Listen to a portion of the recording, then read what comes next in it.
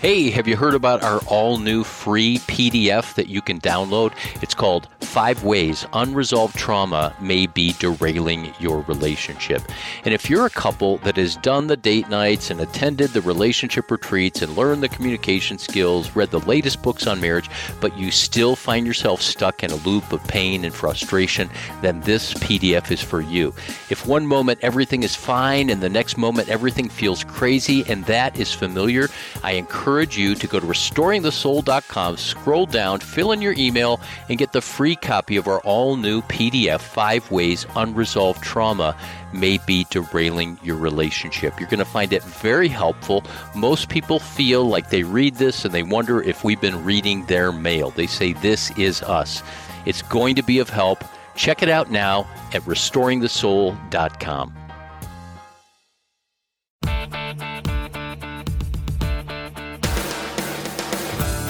If you try to do the 10 Commandments, you will never do them. But if you try to become the kind of person who does them, there's some hope. You have to change the inner conditions of behavior if you want to change the behavior. The failure of the Pharisee is to just try to do the behavior. And as Jesus said, the leaven of the Pharisees is hypocrisy.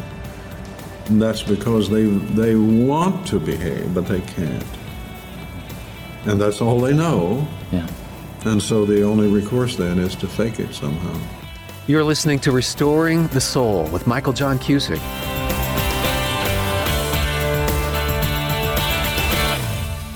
Welcome to Restoring the Soul. I'm Michael John Cusick. Today's conversation is the second of a 2-part conversation with Dallas Willard that took place at the Theological and Cultural Thinkers Conference in Los Angeles during 2008. It was at this conference just before Dallas began the first of several keynote talks where he asked the audience of about 60 men and women to indulge him for a moment as he shared about a growing concern of his. The issue was pornography and the alarming rate at which it was becoming a problem in the church. Dallas had written an academic paper of sorts that he distributed to the group in front of him. He asked each person to read it and then offer feedback. With his bold conviction that the gospel could transform the deepest and most broken part of a person's soul, he spoke words that I'll never forget. If the discipleship and spiritual formation that we're talking about here, said Willard, if that cannot touch this issue of pornography, then let's close our notebooks and go home now. The truth is that the moment I heard Dallas make that statement, I committed in my heart to write a book that told the story of my sexual brokenness and how the gospel had profoundly set me free. So in a very real way, the interview that you're about to hear was the inspiration for my book, Surfing for God. So without any further delay, let's listen to part 2 of my conversation with Dallas Willard on Restoring the Soul.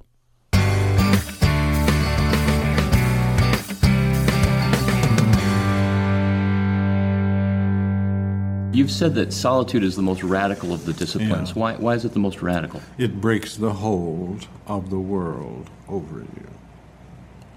And it puts in abeyance all of the things that pull you and distract you and divert you and compliment you and things like I am important because I'm busy and so forth.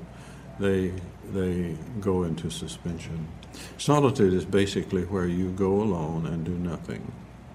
Where should someone start if they want to develop a life of solitude? Well, this comes down to practicalities, and I think the best thing is to, with all disciplines, you don't want to be heroic. You want to go easy. And I would recommend if you have a room that is quiet and comfortable, just try going in and sitting in a chair for a couple of hours and be silent. Starting with a couple of hours? Yeah. See how it does. Don't start with 3 days. Now, actually, there are some places that are set up where if you go for a weekend retreat, they know how to deal with you. And they give you an opportunity to participate in the community or eat with the folks or not. And they look out after you. And that's important because, you know, when when Hermetic monasticism started in Egypt and Syria, a lot of people just died. They went crazy. And so Pachomius is the one who said, we have to learn how to be alone together. And so that's where Cenobitic monasticism is. Basically, they each had their little dwelling place, but they could check on one another. And you need help going into this. And a lot of people do go crazy on it, frankly. And so that's why we need community, and we need to practice a range of disciplines, not just one or two of them. We don't go crazy on fasting or crazy on solitude or whatever. But we also worship, and we have fellowship. We study. We serve. And those are good things, but they're also disciplines, and they help us keep our sanity. And sanity is one condition of holiness. Say more about that. That intrigues me. I'm also a counselor, so I'm really intrigued by that. Well, holiness is a kind of overall health under God. Its basic meaning, as you probably know, is that it is to be holy is to be set apart unto God. So now, when we do that, we take our whole life with us. And sanity does mean, among other things, that we just have a just regard of everything that we are concerned with, our family, our body, our health, and as well as God and the angels and the Word of God and works of power and character transformation. All of that's, there was a lot of wisdom in the old guys and gals who went into the desert. For example, one thing was they would always break a fast if someone came to visit them. So this whole relationship is more important than... absolutely right. That, you can always fast again, but here comes this person now. You not only prepare food for them, but you eat with them. And that's a very healthy kind of thing. Benedictines are perhaps most famous for their work. They work in the fields. They serve one another. And work is a very important part of a holy life. So you're not saying this, but I'm hearing that there's a relationship, and almost as if wholeness and holiness are synonymous. Well, holiness in the sense of being separated unto God inevitably makes you whole with a W. Would it also be true to say that it would be very difficult, if not impossible, to be holy without being whole? Oh, yes. Yeah, No, if you're just living in your brokenness. I think it is. Okay. Yes, I think that's true. And so we have to have an eye to wholeness. What is wholeness? That's a word that's thrown around a lot. Yeah, it means that all of the aspects of the self function harmoniously together to provide a life of a good person doing good under God. So body, soul, mind, spirit, all of those different parts. Right. Okay. And of course, probably no one achieves perfect holiness. It's a matter of approximating it. But you can easily watch people who get off balance and go nuts. And that's so common. And we see it, we talk about it in the cults, but actually the seeds of it are in many of our churches. So going in one direction over the other. Well, and omitting what is essential. Taking some powerful manifestation of something and focusing it all on that. Okay. And then neglecting other parts, and that nearly always leads to some sort of malfeasance with money or sex or power or something of that sort. You see that over and over, and it's really tragic. But it's because life is out of balance. I want to ask a question that is intentionally very, very broad, but it kind of seems to flow from what we've been talking about. Again, all of your writings have focused on the transformational aspect of being a follower of Jesus, as opposed to just a convert who is assured of heavenly salvation. How do people change? how do people, what's your synopsis of how people go from entering a life with Jesus to being transformed? Well, this is where the VIM thing comes in. That attempts to capture VIM. The process. The vision is the V. Vision of what is real and what is good.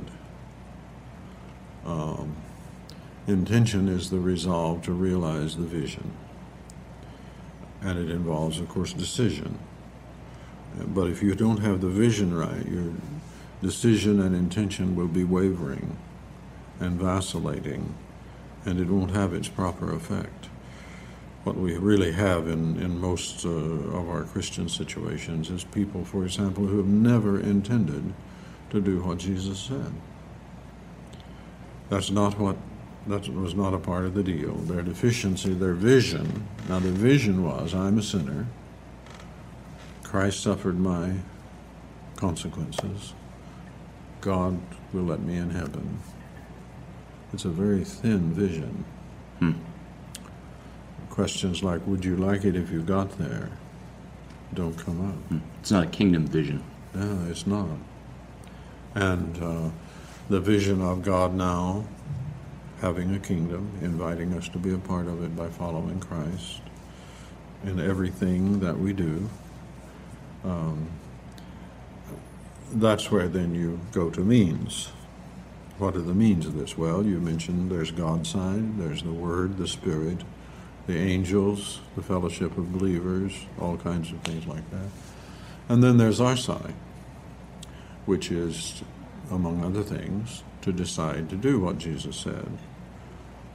Trust Him, learn how to live in the kingdom of God.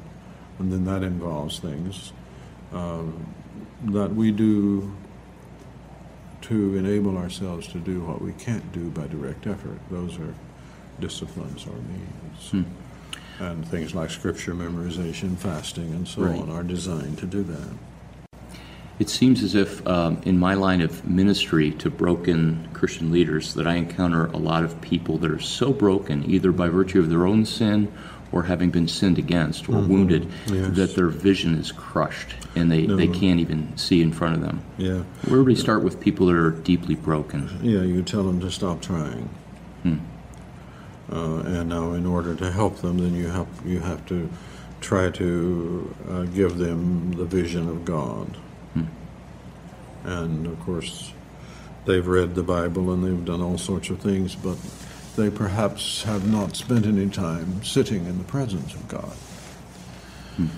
I remember a man that picked me up at the airport in St. Louis and took me somewhere over in Illinois, telling me as we drove how his life and ministry and family had been saved by the fact that he began to go into his sanctuary and sit in the front bench for hours.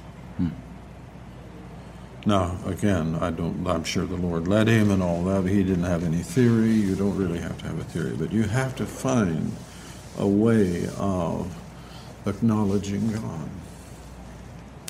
And once you do that, then you will be able to stop carrying the impossible burdens, and your life will be sufficiently rich that you don't have to have some sort of sexual thing or power thing or money thing. And see, those things always happen out of a sense of terrible deficiency, in my opinion, whatever that's worth. They always happen out of, and people get to saying, well, you know, I deserve it. I deserve it. I've known of ministers who settled on some woman in their congregation and just went to her and told her that it was God's will. Now, unfortunately, women often, or men, don't have enough sense to understand that whatever is God's will, that ain't it. So, because of the weakness of the teaching and fellowship and everything, then all these things start to happen, or the money thing, or the power thing. And a person who is enslaved to something like that is acting out of deficiency.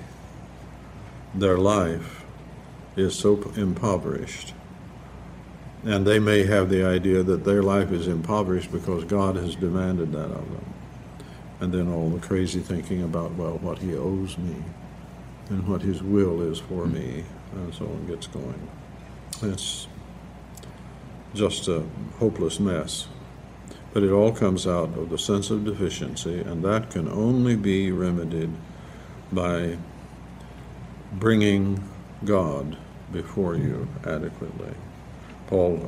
David, or the psalmist in Psalm 16:8 says, I have set the Lord always before me. He is at my right hand. I shall not be moved. And that's the secret. Set the Lord always before you. But you've got to have the right Lord. Yeah. As opposed to defining the Lord as some object of our desire. There's out here in California, they have this little Western exterminator sign, which shows a man in a top hat with a hammer and a bug down there. And he's looking at that bug, ready to bring the hammer down. That's many people's image of God, just like the little Western exterminator man. And of course, that's not going to help you. As you quote Psalm 16, just by way of immediate disclosure, there's something inside of me that's really drawn to everything you're saying, and I've begun to taste of some of these disciplines and the transformation that comes from there. It's good stuff. And then the other part says, and I imagine this might be a voice that many people hear, it can't be that simple. It can't be that simple. To just it is that simple, but then you have to do it. Right. Right. And doing it isn't simple. So, for example, learning, to fast or spend time in solitude and what that, you go through quite a deal with that. And you learn a lot about your body and how it has taken control of your mind, and then how your will has perhaps sold out to desire. And so what you discover is there's a lot of stuff there and it takes a little time to work that through. And brings you right back to grace. Well, it brings you grace you can count on. See, grace, the power of the Word and the Holy Spirit, you can count on. If God is pleased or whatever, there may be an individual or two that you can also come to count on. That will help a lot.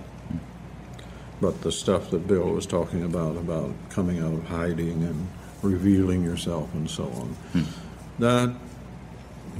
that takes a little time too. I mean, you do have to find someone who's trustworthy and who knows how to handle it. And so it is very simple in conception. See, but this is where we need to have a fellowship that is teaching and practicing these days, and that just helps wonderfully. And you look at how much is said in the New Testament about imitating your leaders, or Paul or others, imitate me. Jesus. One of the greatest moments in my life was reading the first section of the Imitation of Christ, where it is quoted from John's Gospel. He that followeth me shall not walk in darkness, but shall have the light of light. Wow. Where I was coming from. I'd read that hundreds of times. But it never occurred to me that you could actually do that. It strikes me that many people think that these are lofty, idealistic kinds of things to do in disciplines, but that it's just not doable, it's not practical. Well, actually, that's very common. And I won't mention any current authors by name because I don't want to give them a bad time, but you will find that often presented. The idea that your choice is hopeless striving to do what Jesus said, or brokenness. That's your only way to go. I've fallen into that trap. Yeah. And what that misses is the way of growth through discipline. And I like to call it indirection, because when you begin to deal with the things in your life, not by trying not to do them or do them, as the case may be, but by thinking about where they come from and changing that, then you find that suddenly things begin to work. And that's the method I call indirection. Indirection. If you try to do the Ten Commandments, you will never do them. But if you try to become the kind of person who does them, there's some hope.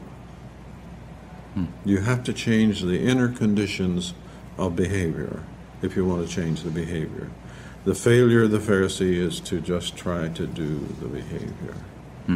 And as Jesus said, the leaven of the Pharisees is hypocrisy. And that's because they want to behave, but they can't. And that's all they know. Yeah. And so the only recourse then is to fake it somehow. And that idea of moving from the outside compliance to the law, or attempting to do that in the ceaseless striving, to the interior, that's something that's a supernatural work. And that brings up this tension between grace and our own effort. Well, it is a supernatural work, but if you don't do something, it won't happen. Like when Jesus says in John 15, without me you can do nothing, it's also true that if you do nothing, it will be without him. So the question is, how do you go about it? Now, first step here is to realize that grace is not opposed to effort. It's opposed to earning. Effort is action. Earning is attitude. Okay. So now, many people have trouble with this issue that you're mentioning because they think, well, if I tried to do something, why should I fast? Why should I memorize Scripture? I said, well, God wants you to. Is that it? Or is there something else going on here? See, disciplines are things that you can engage in to close with the grace and activity of God. Fasting, what are you doing when you're fasting? Well, you're aligning yourself with the reality of God to nourish you by His Word. Now, can He do that without you fasting? Yeah, but the question is, how does it usually work? And one of the things that people fool themselves with is talking about things God can do. But what we need to do is realize what He usually does. And so learning about things that make a difference, One of my favorite quotes is in Renovation of the Heart, and you start one of the chapters by saying, here's a strange but hopeful idea, that the amazing thing about the human being is that it is capable of restoration, and a restoration that's more magnificent because it's been ruined. That's something that I'd like you to unpack. The triumph of God in the ruined soul exposes both the greatness of the human being and the greatness of God in a way that is greater than if we had never sinned. What I think of in relation to that quote is the idea that you get a more glorious picture of God's heart after the crucifixion and resurrection. Yes. And Jesus' ruin. That's right, but you see, you also get a greater picture of the worth of the human. And that's, I'm sure that God was not taken by surprise by sin. I'm sure that if we had not sinned, perhaps He would have found a way to work out the maximum revelation of His glory in human beings. But it didn't work that way. And in any case, if you just think about human life in terms of innocence, you realize that innocence, while it is beautiful, is not the greatest thing you could imagine. And so that's why I say that. And I think we see it in smaller measure in the stories we like to tell ourselves in fiction and real life about the the struggles that people overcome. The beauty of redemption. Beauty of redemption, and actually danger, failure, success is a kind of structure of the drama of human life that you get in the worst of television series and the greatest of novels.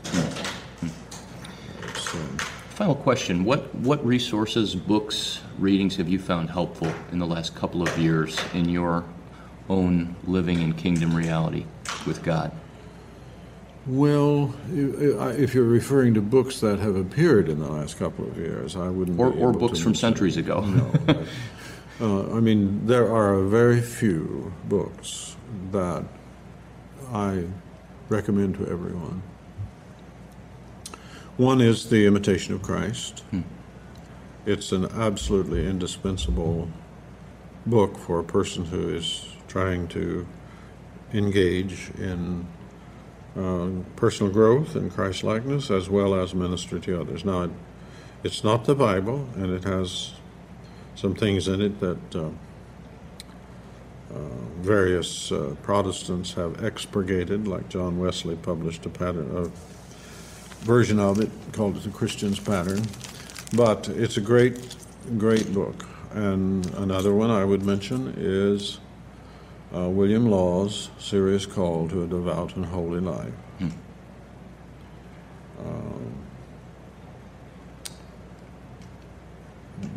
It is, again, I mean, these are books that, if you're not committed to having your life change, you'll never read. A slightly more exciting one is Finney's Revival Lectures. Now they'll set your hair on fire.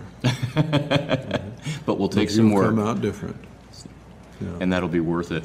Right. And actually, I mean, there's just a whole lot of literature. I mean, the Wesleys, their hymns and their writings and all of that, they were certainly,